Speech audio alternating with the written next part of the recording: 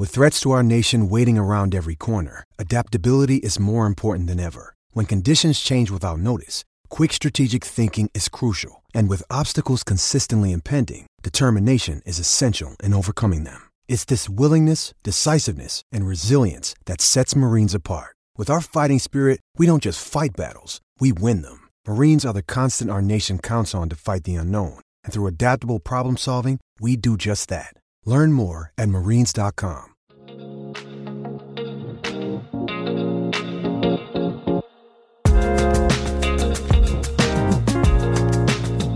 Hey everyone, welcome to the Doctors of Running podcast, where we, a group of doctors of physical therapy, talk about the art and the science of what we're putting on our feet and how we're moving. Today I have Andrew with me, and we're going to talk about a very common running myth, specifically what everybody's probably heard is running bad for your knees? So Andrew, what do you think? Is running bad for your knees? Well, the literature does not support that statement, which is what we're going to be talking about for the next hour or so. But it's one of the most common myths that I hear patients and friends say. So, you shouldn't run that much. It's going to hurt your knees. You're going to get arthritis. But it's really not true. And for some people, it can actually help your knees. Right, Matt? Yeah. So we'll definitely talk about that. But I think what was our subjective question again? What's the most common running-related myth that you've heard? That's got it. So there, people hear things like this all the time, and some of the stuff gets perpetuated. Some things may have an ounce of truth to them. Other things often don't. This is definitely one of the things that it does not. There are some mild exceptions to this, which we'll talk about. But yeah, that's our biggest subjective question is, what running myths have you heard? So again, and you're the same exact thing. I hear this all the time from not only other runners, but I've heard this from patients every time. I had a patient just last week go, I saw you running the other day. Like, don't you know that's bad for your knees? And I'm like, I'm the one seeing you for knee pain, not the other way around. So no, I'm just kidding. But I'm not judging on that. But yeah, everybody seems to think that. If you ask any, that's the first thing people think about oftentimes with running, that if they're non-runner, how are your knees? Right. I'm like, I have full mobility and I have no crepitus actually in my joints, despite running 80 miles a week for the last 12 years. That's amazing, man. Yeah.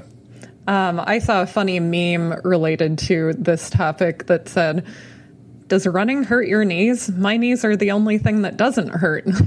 And, for a lot of people. I like that. Yeah. That can totally be true. It can. So just going straight out the door, running is not bad for your knees. And this has actually been supported by research going all the way back to the 80s. They have looked at this over and over and over and over again and continue to find that not only is running not bad for your knees, in many ways it can actually be protective.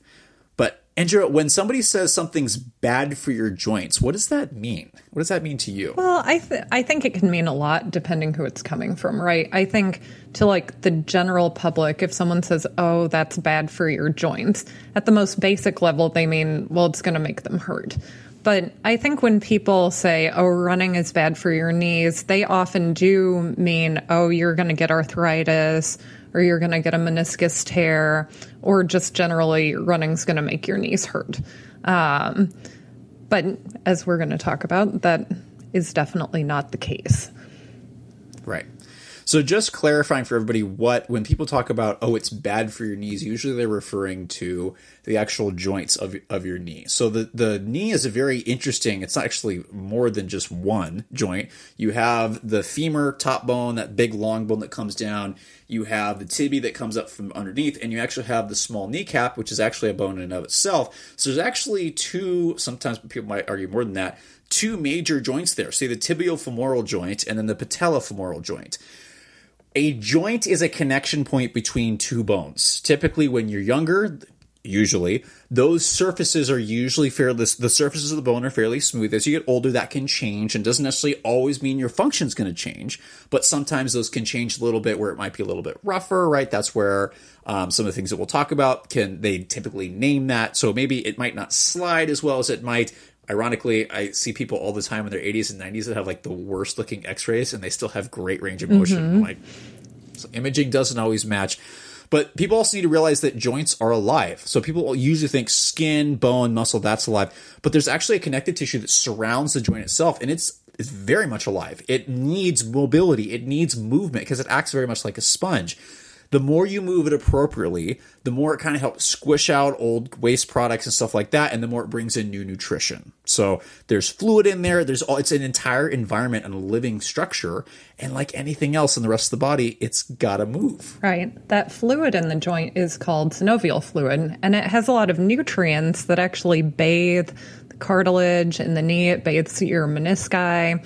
So movement is what helps pump that fluid around. So that's why when people have pain, often moving can make them feel better than just sitting and doing nothing. Because as you get that fluid moving, I tell patients all the time, getting your knees moving is like giving yourself a shot of WD-40. You're going to feel better after moving than if you spent the same amount of time sitting on the couch. The other phrase I like to use with people, which sometimes I've now realized people are giving me weird looks because they might think this is something else. But the phrase that I like to use is motion is lotion, right? The more you move, the more that kind of lubricates the joint and things move, right? It's the same thing. So there's also, as Andrea mentioned, there's cartilage in a lot of joints. That's basically an extra set of cushioning. As oftentimes when you're younger, you usually have a little bit more. As you get older, normally you might have a little bit less. That's how things go. Doesn't necessarily mean it's going to affect or function. Any other joint things that I missed? I think anatomy pieces. Maybe talking about how cartilage actually responds to the load that we put on it. So I think a lot of people are familiar with the fact that bone responds to load. So if we want to build better bone density, we need to perform weight-bearing or high-impact exercise to help build up that bone. So similarly, cartilage responds to loads. Also, that there's actually a principle around bone loading called Wolff's Law that states that the tissue will respond to the stress placed upon it. This is really important for people with osteoporosis or weakening of the bone. If you do not place appropriate load through the bone, it's not going to get stronger and it's not going to become more dense, which is why people love swimming is awesome. But the problem is, especially people with osteoporosis and building bone density, if you don't get weight-bearing exercise or activity in there, it's not going to stimulate bone growth. So the tissues respond to the forces placed upon them. Right. Yeah. Actually, one of the coolest features of bone, and this is a totally nerdy thing to say, but it is cool, is bones have lines in them based on how the bone is built up according to the stresses that you place on them. So doing multi-directional weight-bearing exercise is really the best thing you can do for your bones because that makes it as strong as possible. If you're only loading your bones in a certain movement pattern, that's how they're going to get built up. But so for example, as a runner, we move in the sagittal plane. We flexion and extension. But doing some lateral movements like side-to-side hopping type movements stresses your bone and cartilage actually in ways that you're not typically stressing them when you're running unless you're trail running where you are making a lot of side-to-side movements. So the best thing for the body is a multitude of stresses that aren't too great and haven't been ramped up too quickly. And I guess that's a good summary of a lot of sports injury science.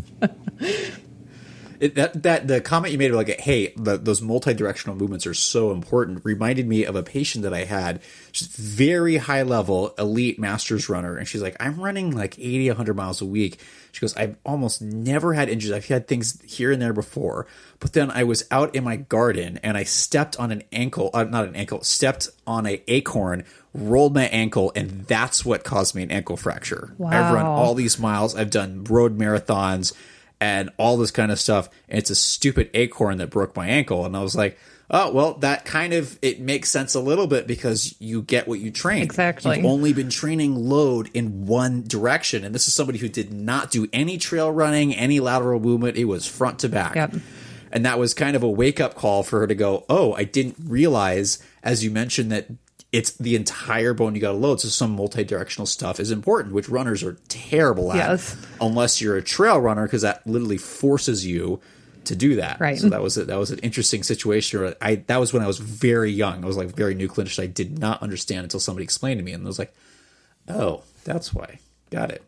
So yes, multidirectional movements are important. Training is all about specificity. So your body responds to what you ask of it. So if you have never introduced a particular movement pattern, your body is probably not going to be super prepared for that movement pattern. So runners do multi-directional movements. Your bones, muscles, cartilage, everything will thank you. So now, as we've kind of gone over the anatomy of the joint, let's talk about the scary word that everybody hates hearing, but can actually be somewhat normal.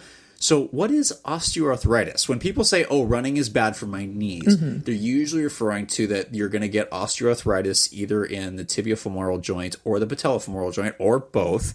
So what is that? And the reason I ask what is that is probably 99% of patients that I work with, they come in with a diagnosis of OA or osteoarthritis, and like they're freaking out. And I'm like, did anybody explain what that is? And 99% will be like, I have no idea what it is. Like, you're freaking out, right? You have no idea? It's like, no. And I think people have there's so many fear-based terms associated with osteoarthritis. How many patients have come into your office and said, oh, the doctor said that I'm bone on bone? And yes, that is extremely rare for that to actually be the case. Your cartilage could have thinned out tremendously, but your bones are literally not touching each other. So to get back to your question, Matt, osteoarthritis is a degenerative joint disease. So degenerative means it happens over time.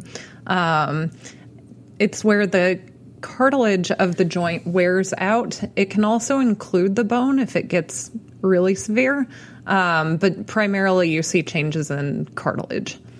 And usually this is degenerative. And so when I see a 20-year-old that comes in with an osteoarthritis diagnosis, that usually irritates me beyond all belief. Because you can have an inflammatory response and an irritation of the joint. It doesn't mean it's full-on degenerative osteoarthritis. Exactly. And that's where people get panicked. Like, I'm 20 or 30 and they diagnosed me with osteoarthritis. And that you have an inflammatory response in your joint because you pissed it off, right? And you earned that. But you don't have OA. Don't worry. This is just like any tissue, right? You can have a muscle strain. You can have a ligament sprain. The joint can also get irritated, and they'll flame up, right? So one of the classic ways, especially with joint irritations, is people's for the knee, it'll puff up because joints, there's a lot of fluid and blood flow in there. When you irritate those, they puff, they swell up, and so that happens, right? So that's a joint irritation. Doesn't mean it's OA, though.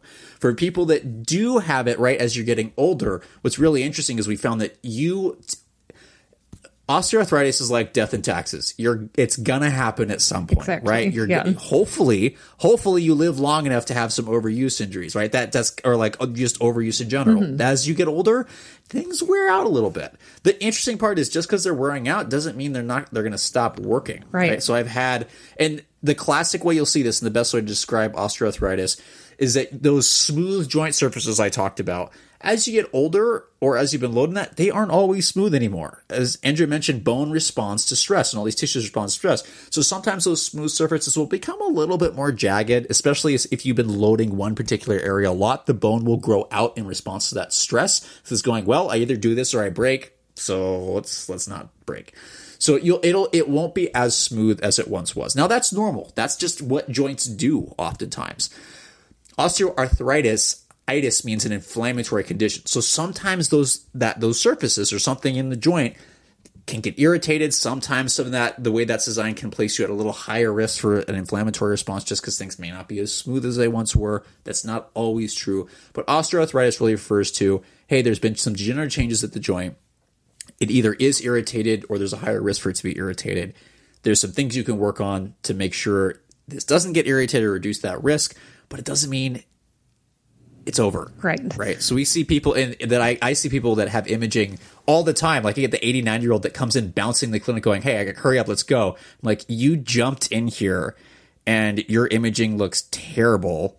It looks like you have these just jagged edges and there's no joint space left. But when I'm moving everything, it moves great. Right. Imaging is not all the time. Destiny, right, Matt? So no. I think not at all. I think now would be a good time for us to differentiate between the two types of osteoarthritis, which are radiographic osteoarthritis and symptomatic osteoarthritis. So there are lots of us walking around right now who, if you did an X-ray of every joint in our body, we'd probably have evidence of osteoarthritis on X-ray. But we might feel completely normal. No pain, no range of motion restrictions. We can do everything we want to do. So that's when Matt said, like, these normal degenerative changes that occur as we age, that's what he's talking about. And, you know, in the spine, it's normal for even people in their 30s to show early degenerative changes. So, and I don't think that doctors always do a very good job of explaining that to people. So let's say you go into a doctor and your neck hurts and they do an X-ray and, oh, well, you've got some early degenerative changes. You've got a little disc space narrowing and you're 35. Well, you probably have had that for a few years, but that's probably not what's causing your pain. But now you've got a patient who thinks, oh no, you know, I have arthritis. I'm too young to have arthritis. Does this mean that my spine is going to crumble by the time I'm 50? Like, the way that we as medical practitioners talk about what is going on with a patient's body is really important. Because if you instill fear about someone's condition unnecessarily, you are absolutely influencing their well-being for the worst. You should educate your patients, but you should make sure to not give them the wrong impression about what is actually going on. Some of the radiologists I work with have been, I noticed this recently because we were talking about this, on all their imaging stuff, they'll say normal degenerative changes associated with age. Right. Normal. Because people will go read their own imaging, which you should, right? This is your information, right? People are like, oh my gosh, what the heck is this? And it's like, this is normal, right? Because you talk about the spine. That is such a great example because there's been some very good evidence done on like aging spines and people that have pain and don't have pain, and people will have zero pain and no history of back pain and have disc herniations, joint arthropathy, right? So it's like joints not moving anymore, all kinds of stuff. And you're like, do you have back pain? Like, I have never had back pain. And you're like, yeah. So imaging can be very important to do. But the problem is if the image doesn't match their symptoms, then you're not going to worry about the image as much. You got to worry about the patient in front of you and how they're presenting. Because I've actually had the opposite. I've had situations where somebody's like, I'm like, oh my gosh, like this thing is really flared up. This sounds like a joint problem, right? All the evidence you've told me how you're moving suggests. And then they go to get imaging and it's totally clear. And the patient's like, oh, I'm like, that it's just checking. Make sure you don't have like a spinal cord like rupture or something like that, right? It's just, don't worry about that. So keep moving. Yeah, and I think that's another good point, Matt, with regards to like helping patients understand their pain. Just because you have normal imaging doesn't mean that your pain is all in your head. There are so many things that can cause pain that don't show up on an X-ray or an MRI. So like you said, imaging, one is to make sure that something severe isn't going on, like a tumor or a fracture or something. But just because your imaging doesn't show a problem doesn't mean that you don't have something that needs help. Right. Conversely, if your imaging shows a problem, that problem might not be what's causing your pain. And that's where a good doctor and a good physical therapist really come in to actually spend time with you, listen to you, and figure out, okay, this is what this person is complaining of. Now let's figure out why that happened, if we can figure out why, and what to do about it. We don't always know. There are some problems where we will never know the structure that caused their pain, but we can make their pain go away. And really, in the end, that's what matters. People don't care. Like, they just want to be out of pain. If you can't come up with like a completely precise explanation for why they have pain, like, oh, it is this muscle that is causing your pain, they don't care. They just want their pain to go away. If you can do that as a clinician, that's the key thing. Yeah, that's really important. One thing that I always ask my patients right now is, what are your goals coming into this? Like, what can you really make sure to get out of this? Because if you don't tell me, you know that meme, I think it's from Always Sunny in Philadelphia, where the guy's like got all this stuff in the background, all the like the charts and the lines drawn everywhere, and he's like this. That's what happens to me if you let me go on long enough about talking about the why. But then most of the time, people they don't care. Like, how do I just not hurt? Exactly. Like, oh, yeah. So yeah. So having somebody who understands what you're looking for to kind of either explain or going, just get me out of pain, right? Right. It's really important. And so what's interesting is sometimes like you said, you don't even have to know what the diagnosis is, but there's some kind of pretty clear factors you do. You get stuff moving the right way, take time to load the right way. A lot of stuff. It's sometimes just time. Time can make things better as well. It's absolutely. amazing. Yeah. Make things super complicated. So back to arthritis of the knees. So we definitely need to do a pain talk at some point on here, by the way. We definitely I know we talked about do. it earlier. Yeah. But we'll stick that in there for the listeners and viewers, and Andrew and I will probably go to town on that. Yes. So I think that could be like a multi-episode topic. That's going to be a multi-episode topic. Yeah. So I think it would be good for our listeners to know what some actual risk factors are for arthritis of the knees. Yeah. We're talking about how running either doesn't cause arthritis of the knees or might actually reduce your risk of getting knee arthritis. Yeah. So, Matt, what are some factors that we actually know can cause arthritis? So there's a lot of different. One of the things, ironically, that we know is a lack of activity can actually increase your risk of osteoarthritis because, as we mentioned, you need appropriate movement. Yes. So looking at runners specifically, we found that people with mild to moderate mileage, there's some research we'll reference on here. Runners with mild to moderate mileage typically have a lower risk of osteoarthritis even than the normal population. Okay. Those who are not active tend to actually have a higher risk. So, and this has actually been expanded beyond running, is that a lack of activity, appropriate activity, can be a risk factor. Excessive abnormal activity can definitely be a risk factor. So we were talking about this beforehand, but some of the biggest risk factors for osteoarthritis is actually your occupation. So if you're in an occupation where you've got to be kneeling and squatting all day long for years, right? That is probably overloading the joint beyond a way that it can recover from. Going for an hour run is one thing, but doing 8-10 hour days of kneeling, load it, compress the joint, all that kind of stuff, that can actually be a very large risk factor. Actually, far more of a risk factor than a lot of different sports, especially running. Yeah, and I think one of the other biggest risk factors for developing arthritis in your knees is having a prior injury to your knee. So how many, people played soccer or basketball in high school and, tore their ACL or tore their meniscus or had a really bad ankle sprain? That injury to ligaments of a joint can affect both the stability, of course, of the joint, but also, even if you have that torn ligament repaired, it can affect the biomechanics of the joint after you've had the repair and you've gone through therapy. And that's actually one of the greatest risk factors for developing arthritis in the knee, in the ankle. So if you think about how many people did that in high school and then, in their 30s or 40s take up running, and oh no, they have arthritis in their knee and their knee hurts because they run. But it wasn't the running that gave them the arthritis. It probably was the injury they had when they were younger. Do we have research on if you add additional activity? That'd be curious because we're talking about how running actually might decrease the risk of OA. I wonder if there's any. I don't know, but I wonder if there's any research on people that have had some of those surgeries. And can you decrease it with other activities? Because the thing that we do know about both cartilage as well as the actual joint itself, so the cushion and the joint, is running actually acts to help build the resiliency of those tissues. So you used to think that, hey, cartilage wears out, that's it, it's over, you're done.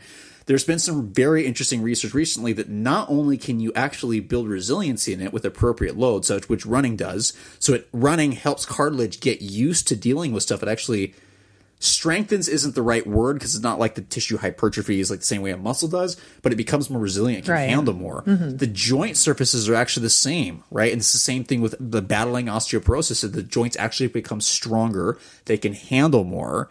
So I wonder if that could reduce some of the risk factors with anybody that has that, because we do know long term that a lot of those individuals that have had some of those surgeries, they certainly are at risk. And we don't have the evidence for prevention yet, but my thought would, you got to stay moving. Because especially if you've had one of those surgeries and then you stop moving. Exactly. Yeah, right? you don't go back to your sport. Yeah. Right. A lack of movement is a big risk factor. So I wonder if, hey, like, so yeah, as you said, people will start take up running. They go, hey, I've got this joint irritation. Was it actually from the running, or was it from an old surgery? Was it from an abnormal movement pattern? So what we want to address is that running itself is not bad for your joints. Abnormal movement patterns that place additional torque on the joint that in a way that it can't recover from, that might irritate things, right, for sure. But then we also see people with weird movement patterns that have no pain and never get joint irritation. So that's okay. Well, you know, just to make one example, so if you had someone with an ACL tear who had it reconstructed, yeah, we're seeing research emerging in like the past 5 to 7 years that like the amount of time it takes to return to sport should actually be much longer than what it was previously thought. Yeah. The big focus, again, which has always been the focus, but making sure that like quad to hamstring strength is balanced, not letting someone become quad dominant. A lot of people probably don't know the hamstrings actually kind of act as like the backup to your ACL. So if you have nice, strong hamstrings and you've torn your ACL and had it reconstructed, your hamstrings can actually serve as a little bit of a backstop to it. But it's so easy to over-strengthen your quads and easy to not do enough strengthening for your hamstrings. So I would say the most important thing, let's say you're a high school or college athlete who tore your ACL, go through a complete rehab program, including like the last phase, like beyond 6 months post-op, where you're getting functional strength testing, looking at single leg hopping, maybe getting some actual like objective strength measurements with a dynamometer, because that's really where the imbalance in strength is teased out. You know, manual muscle testing, which is what PTs do in the clinics, is so insensitive when people get above like a pretty basic level of strength. So a person can have an imbalance in quad and hamstring strength, and a PT in a clinic isn't going to be able to tell just by manual muscle testing. So if you've torn your ACL, do a complete rehab program. Keep working at it to get like your single leg hop distance up.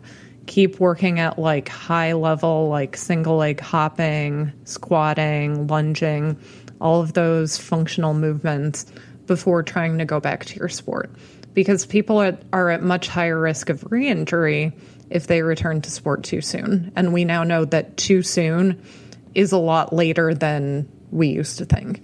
People love watching elite athletes, especially in soccer or football, go, wow, they got back after their ACL tear in like a month and a half. And every time I hear that, I'm like, well, that ACL is going to go really quick. Yep. And if it doesn't go, that's the group that's going to have osteoarthritic changes pretty quick, because you're going to just be shearing on that stuff. Even with some of the new advances in muscle strengthening, like blood flow restriction training, some of those tissues just need time to recover.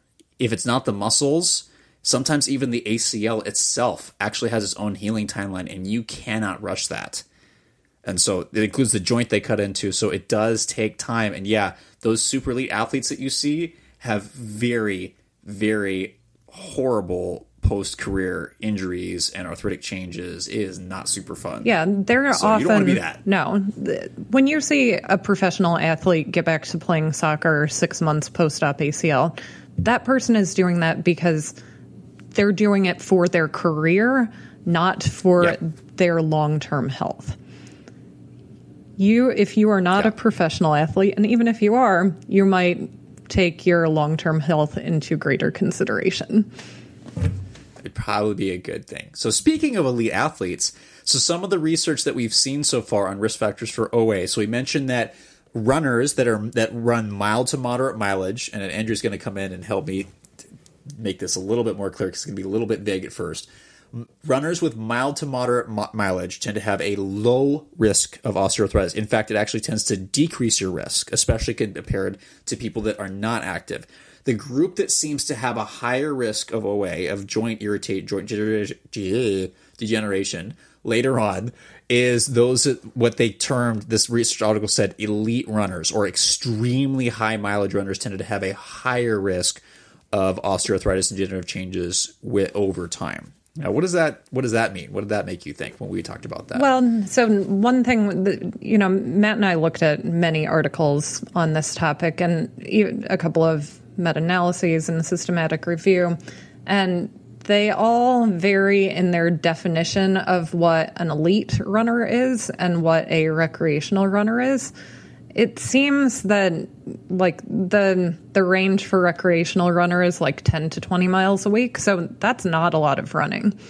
The definition for elite runners was all over the place. One study was like 92 kilometers a week, which is like a little more than 50 miles a week. But other studies didn't define it as tightly or let runners self-define. So we can't really say that there's like a mileage cutoff per week that people should stay under if they want to, maybe reduce the risk of knee osteoarthritis. So as with any study involving humans, it's hard to design the study to make it both valid and applicable to a wide population. So when you look at several studies on a topic and try to group all of their subject groups together, you'll get huge variation in like how they defined elite or how they defined recreational. So we can't give you like, you should run below 50 miles a week and your knees will be okay. No. There's no research that has defined what that like upper limit is. But we can talk a little bit about why there might be some sort of upper limit, and it has to do with how cartilage and bone respond to load. And this makes sense from a training perspective too, right? Like if you're a runner who's been running 30 miles a week for 5 years, and you decide that you're going to be a super runner and now you're going to run 70 miles a week, you're probably going to get injured because now you have vastly exceeded multiple types of tissues tolerance for the load that you're putting on them. Unless, of course, you give yourself months and months and months and months, potentially years. Yes. No, I meant like 30 one week, 70 the next week. Yeah. You could build from 30 to 70, but it has to be gradual because tissue responds to progressively increased loads. So it's just like training. We get fitter by stressing our body and then giving it a chance to recover. But if you don't give your body a chance to recover, that's where you start to get sick, injured, whatever. Similarly, cartilage responds to progressively increased load. But if you increase the load too quickly and don't give it time to recover, it's not going to become stronger and more resilient. It's going to break down and stay broken down. And that's where people are going to be more likely to develop knee injury, possibly arthritis. And I think that's right on the money with that, where I think when they're trying to define elite runners, it's probably people that are training at such high intensity that really there's not a balance between their ability to recover and their ability to work out, which it makes, so you have somebody who's a professional, right? They're probably oftentimes going to be at that point. And you're seeing some people who are starting to challenge that. Like, look at people who have had these super long careers, like Sarah Hall and stuff like that. Well, we don't know we don't have any information on what any injury she might be dealing with, but she's had a very long career. And I think being able to balance recovery, she's got a great coach too, right? So it was previously, is she getting coached by her husband now? I think so. Ryan Hall? Who else is it? She has another coach. Don't quote me on that. That's really bad. But having somebody who can help guide you in balancing recovery and stress is the two really important parts, because you do not get stronger with the stress part, with the actual workout. You get stronger with the recovery.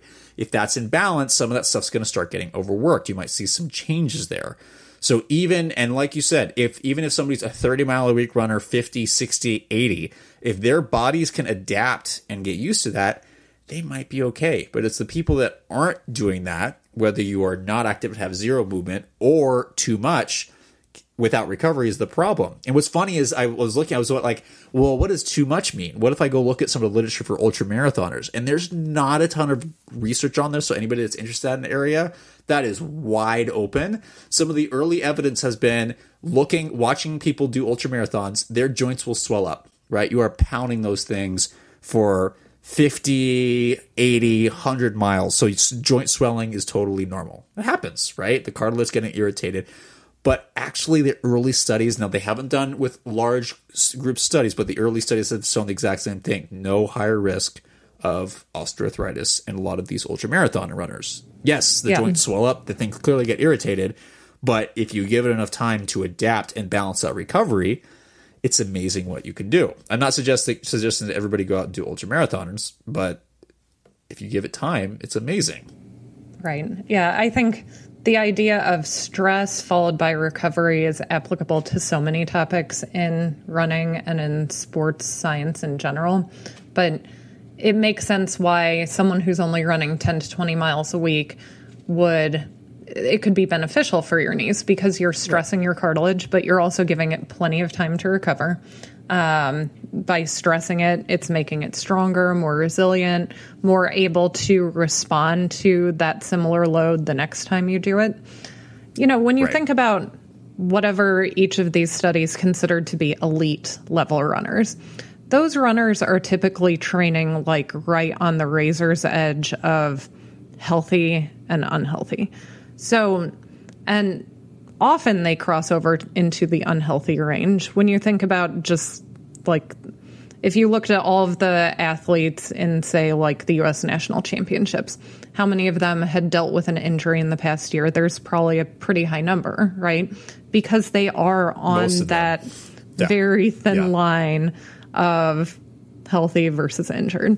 So when you're trying to squeeze out every bit of performance, you are definitely on that. So by the way, shooting for a world record is not good for your health. No. Just FYI. Definitely not.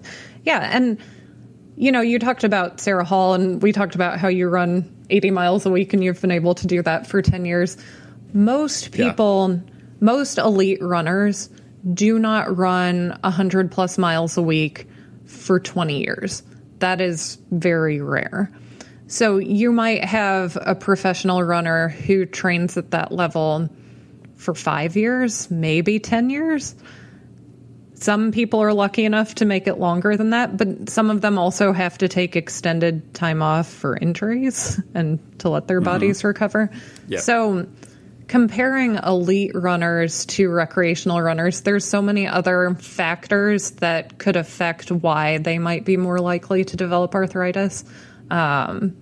It's hard to compare. It would be interesting to see more research on like the 30 to 40 mile a week runner, because I think that's like the recreational but competitive runner. That's kind of the level they're at. Yeah. And I think that would help answer patients' questions and also our questions as clinicians in guiding people on what's best for their overall health. Yep. That's actually what the study that I am setting up right now, that is my requirement, is getting somewhere in that 30 to 40 mile a week range to be an accurate description of what most people out there, a lot of the, you know, your recreational runners, stuff like that. So it might even need to be 20 to 40. But most people are going to be they're not going to be running 80, 100 mile weeks. Only crazy people do that, right? That's dumb. I'm just kidding. But yeah, so most people are going to do that just based on time and other factors. There's also, this is a really great thing that I learned from Steve Magnus, for anybody that's interested in some of the like performance stuff, and Peak Performance is a great book, that everybody has a different limit, right? So we all have different, I knew people throughout both elite as well as in high school, college, like phenomenally fast athletes, but they could not run over a certain mileage or they would get hurt or they could not do a certain amount. Whereas you had people like me who like, you know, weren't quite as fast, but I could handle mileage and mileage and mileage. And different people can handle different things. So especially when it comes to injuries or definitely osteoarthritis and arthritic changes or just the joints in general, you have to figure out what works for you. And I know you hear that from us all the time, especially in relation to shoes, but this is especially important here with going, how much can your body handle? How much can you do while still being able to recover and stay healthy. Because if you can't stay healthy, you're not going to be consistent, and that's what's going to slow you down. Yeah. I think that's a really good point, Matt, because, I mean, runners, just like everyone, we tend to compare ourselves to others. And let's say your goal is to qualify for Boston, and your friend qualified for Boston, and they did it running 60 miles a week. Well, then you think you have to run 60 miles a week. But that might not be the optimal weekly volume for you. You might need to run less. You might need to run more. Either way, again, it's about gradually increasing your load, making sure that you're giving your body enough time to recover from the load you're putting it under. But we all respond to training differently, and we all need slightly different types of training. You know, we can get into like the science of muscle fiber types and whatever. Right. But that's another episode or two. That's another episode. Yeah. But speaking of how we go for it. Well, just in general, everybody when it comes to your training, you're an individual, and you try to figure out what works best for you. Get a coach, get a PT who can help you. But don't look at what, you know, your friend is doing or a pro on Instagram is doing, because you're not them. And oftentimes you don't want to be them, to be honest. Yeah. But that's a different conversation. So we've talked about the fact that, yes, there might be some things that might be associated with osteoarthritis. But for the most part, based on the research consistently over the last 20 plus years since the 80s, not only is there no association with running and osteoarthritis, it's actually found to be protective against joint problems, even in the knee. So that whole myth we could bust on that. Right. However, that being said, there are some other ways you might be able to prevent any kind of joint-related changes, or at least reduce the risk of things getting irritated. You probably will get osteoarthritis. Whether or not you notice or have pain is a different story. So, Andrew, what are some things that people can do universally to try to reduce that risk of things getting irritated, trying to stay healthy? Well, number one, in the most general sense, staying active, which means both getting regular cardiovascular activity, doing strength training, performing like balance or stability training. We know that weight is a risk factor for osteoarthritis, so maintaining a healthy weight, whatever that is for you. Similarly, a healthy weight for you is not the same as a healthy weight for your friend. So you have to figure out what the right weight is for you. Your doctor can help you figure that out too. PTs are great at helping people with osteoarthritis prevention programs because we are the movement experts. But like we talked about before, the body responds to the stresses you put on it. So it's better to vary the type of exercise you do rather than doing the same type of cardio. Like, don't just run. Or the same strength training. Don't just do the same 10 exercises in the same order with the same weight 3 days a week. Your body responds to new challenge and stimulus. So whether that means running a few days a week, cycling a couple days a week, swimming, mixing it up so that you're challenging both your joints and your muscles in different ways. When it comes to strength training, trying to do different movements that target similar muscle groups. So that means maybe don't just go to the gym and use like the Cybex machines. Get off the machines and do some like body weight stuff, do free weights, challenge your body in different planes of motion. So like I mentioned earlier, running is what we call a sagittal plane activity. So flexion and extension. Running doesn't involve a lot of rotation or side-to-side movement unless you're doing trail running or unless you're weaving around people in a really crowded race. But for the most part, we're moving this way. So make sure to challenge yourself in doing lateral movements or rotation-type movements. Anything that you specifically use with your patients when talking about like osteoarthritis prevention or treatment, Matt?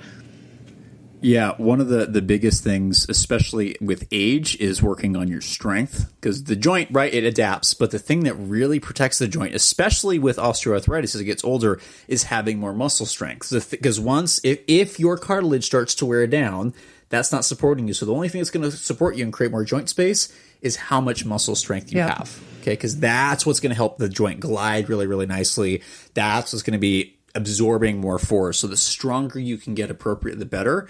And I totally agree, Andrea, that having a variety of different motions is really key. Because if you just train the same thing all the time, you're going to get good at that one thing. But as soon as you have any other variation of that, you're going to run into trouble. So a little variety can be helpful. So some of the road runners out there, you might benefit from a little bit of trail running. Some of the trail runners, every once in a while, might want to hop on the road just for a little bit, or just try maybe a different trail or different, so having a little variety. The other things that kind of balancing it out is always kind of check, just a self-check going, how's everything moving, right? Does it feel like, going through, does my hip move the way I need to? Can I straighten my knee all the way? Can I bend my knee all the way? Does my ankle move the way I need to? And if it doesn't move, it might be good to work on a little bit of mobility work, right? Is it the muscle? Is it the joint? We can't tell you over this, right? You're going to have to figure that out or talk to a physical therapist or healthcare professional going, hey, do I need to work on joint mobility? Do I need to work on stretching? Which one is it, right? Because that's where some of the evidence kind of gets a little fuzzy, because sometimes some of the research studies have a trouble picking out which one thing it actually is, which is why stretching kind of struggled for a little bit. But whatever tissue might be limiting things, that's what you got to work on, because you want to make sure everything moves as evenly and nice and glides as nicely as possible. Because when some things get too stiff, other things get a little bit uneven. That's where you can create some asymmetries that may irritate things. And the other thing that can be really helpful, especially for runners with especially trail, is working on a little bit of stability work, right? Running is a series of single leg hops. You got to get comfortable being on one leg. A lot of the exercises I see people do, there's nothing wrong with it. Squats, deadlifts, those are great. If that's what you want to focus on, awesome. But if you want to create a program that can really benefit running, it can be very helpful to add a little bit of single leg variety in there, because you got to get comfortable with that. And that does not necessarily, if you've got some instabilities, maybe working on unstable surface stuff can be helpful. But we also know unstable surfaces and strength and like high level strength training can actually improve balance together. So I say, hey, why not do both? Yeah, well-rounded is key. And on that topic, so let's say your main concern is, I really don't want to get arthritis in my knee. My parents have arthritis in their knees, and what can I do? So don't just focus on your knees. There's a ton of research that says for people who have knee arthritis, if you work on lumbar spine mobility and core stability, you're going to help their knee pain. So similarly, yes, if you want to prevent getting an injury in your knee, don't just focus on that part of your body. Make sure that your back moves normally. Make sure your hips move normally. Like Matt said, work on your core strength. Even work on your upper body strength. As runners, we like to have little like T-Rex arms, and we don't want to have any upper body muscle at all, right? But that's wrong. Upper body muscle helps us pump our arms better. It helps us fatigue less. So work on your whole body. Don't just focus on your hips down, as so many runners do. There's actually a term for this. It's called regional interdependence, which is about the fact that even everything, and people will sometimes get annoyed at this, going like, are you saying like what's happening at my neck is affecting my foot? It's like, it depends on the person. I would be a little more local than that, but you do know that your entire body is related. So if you're going to work on strength, you probably should be working on everything. My biggest argument for why runners should work on upper body strength, and this is because I not only see this in runners, I see this in the normal population as well. You need good trunk rotation for optimal movement. If your thoracic spine doesn't move enough, what often happens, like you don't have enough rotation, you either start getting that excessively through your lumbar spine, which can be a little bit annoying because the lumbar spine does not like doing that. Like the actual joints are not made to do that. Or you might start getting excessive rotation farther down the chain. So making sure everything moves is really, really good. This is not to make you paranoid, right? If you're doing fine, don't worry. But it's another reason adding a little bit of upper body strength or mobility work is not a bad idea. Right. Yeah, because trunk rotation helps us dissipate the forces that happen when our foot hits the ground. So if you're stiff in your trunk, you're not dissipating those forces as well, and those forces are just going to stay in your lower extremities. So, and so many of us who have desk jobs, we just sit and we start getting rounded in our upper backs, and then we try to go for a run, and there's no mobility here. So doing daily trunk mobility exercises, particularly to get your back straight and to work on rotation, is so key for everyone, but for runners in particular. please remember you get what you train. So you might run for an hour or two. Remember that what happens the rest of the day can also impact that as well. It's the same thing we talked about, that your occupation can be a risk factor for injury because you're going to be doing that most of the day. So always think, how can I get out of that? So we just talked about all these risk factors. What are things that running, let's end on a positive note. So what are things that running is good for? Running is great for so many things, as we all know as runners. So I think the number one most important thing running does, well, besides cardiovascular fitness and muscular fitness, is bone density. So you know that I spent many years just riding a bike, and that does 0 for bone density. So, you know, as I've gotten older, I've started to think about, okay, what can I do to stay healthy? And I realized that I really needed to start doing more higher impact stuff. So there's a lot of studies that have found that running can help improve bone density in your legs. There's mixed studies about whether it can improve bone density in your spine. One study I read actually found that it reduced bone density in the lumbar spine of male elite runners, but not females. Which they said they thought it might have been due to low energy availability, which again goes into, this is why studying elite runners is not really applicable to the general population, because being on that razor's edge, particularly with low energy availability, which basically means they're not eating enough to keep up with the calories they're burning, that is a huge risk factor for lower bone density in both men and women. So if your doctor has told you you need to work on improving your bone density, either because you have osteopenia, you have a family history of it, running is one of the best exercises you can do. And if you're new to running, of course, make sure that you gradually increase how much time or distance you spend. You might start out with even just walk, jog to start. But running is one of the top exercises to build lower extremity bone density for sure. One of the other things that can be really helpful, and there's increasing evidence on this, is stress reduction and mood. So there's a very powerful, in addition to lean body mass and then reducing kind of abnormal, like unwanted fat mass, obviously you need some. That is very important, that you need to have some fat on you. Cardiovascular fitness, bone density, but there's a lot of increasing research on the psychological impact and how positive that can be. As so much so that even a lot of, I've been talking to some of the physicians about this, that because I'm working in spine care, knowing a good psychologist can be a psychiatrist and psychologist can be very, very helpful. That they've been prescribing not only exercise, but going, hey, you might want to think, if you are a little bit at risk for osteoporosis, you might want to think about running, which the first thing is, oh, why would I want to do running? That's bad for my knees. And then usually I get this email going, can you come talk to this person? You yelled at me about that. Why don't you tell them? Yep.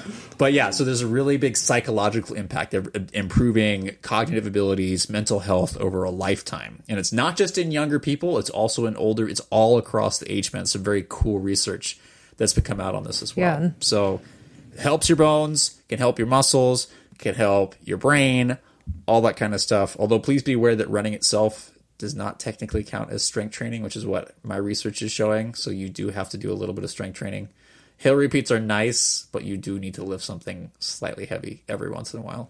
It would be a question for you, Matt, since you're very up on the literature. It would be interesting to see if, like, mountain runners get more of a strength benefit than, runners who run on normal terrain. That's a great question, right? Because you got to deal with much higher, like, eccentric and loads, like especially like climbing stuff. I always heard coaches be like, climbing is like hills are strength in disguise, but also like the eccentric load coming down, right? That's a lot of load. That's a great question. Yeah. I don't know the answer about that. We'll have to do some literature search and find out, and then update the listeners here. I don't know if there's I don't know if there's any research on that. So anybody that's looking for a dissertation out there, there you go. Like strength differences between road and trail runners. Oh, there's so many factors there. Right. Like how would you measure strength, right? Oh gosh. So far we have episodes that we need to talk about. We need to do a pain science episode, which is going to be like 10 to 100 episodes long. We can do a whole other podcast on that. Gosh, what was there was another one. Psychology. Yep. Oh, yeah. The psychology of running would be really good. We need to get a good running psychologist on here. That would be really cool. And then the last one would be differences in trail and road runners and see if there's any. I've seen a couple studies on like general, but I don't remember what they were about. I don't think they were strength stuff.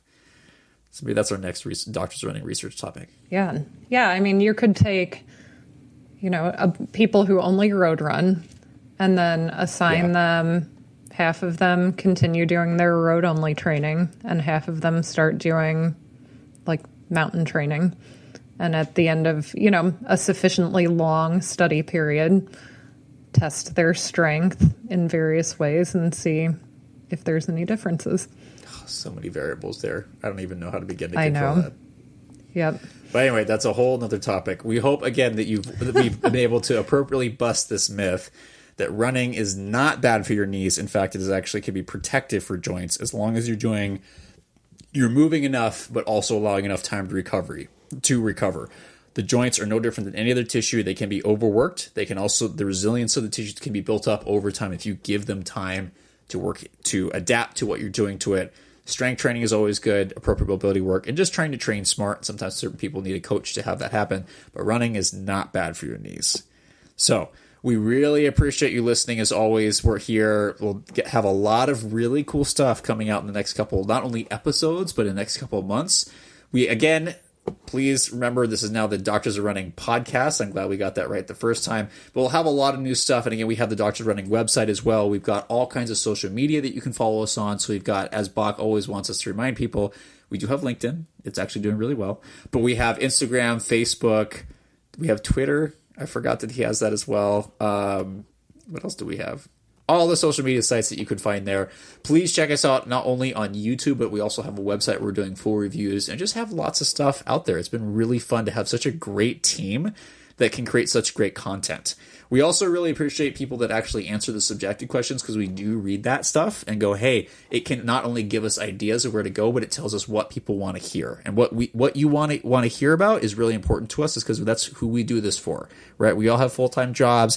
This is not our main job. We do this because we want to educate people and help them the way that our careers and our knowledge over these years have been able to help us help others. This is just how we extend this to even more people. So as always, let us know what you're interested in. We do read that stuff.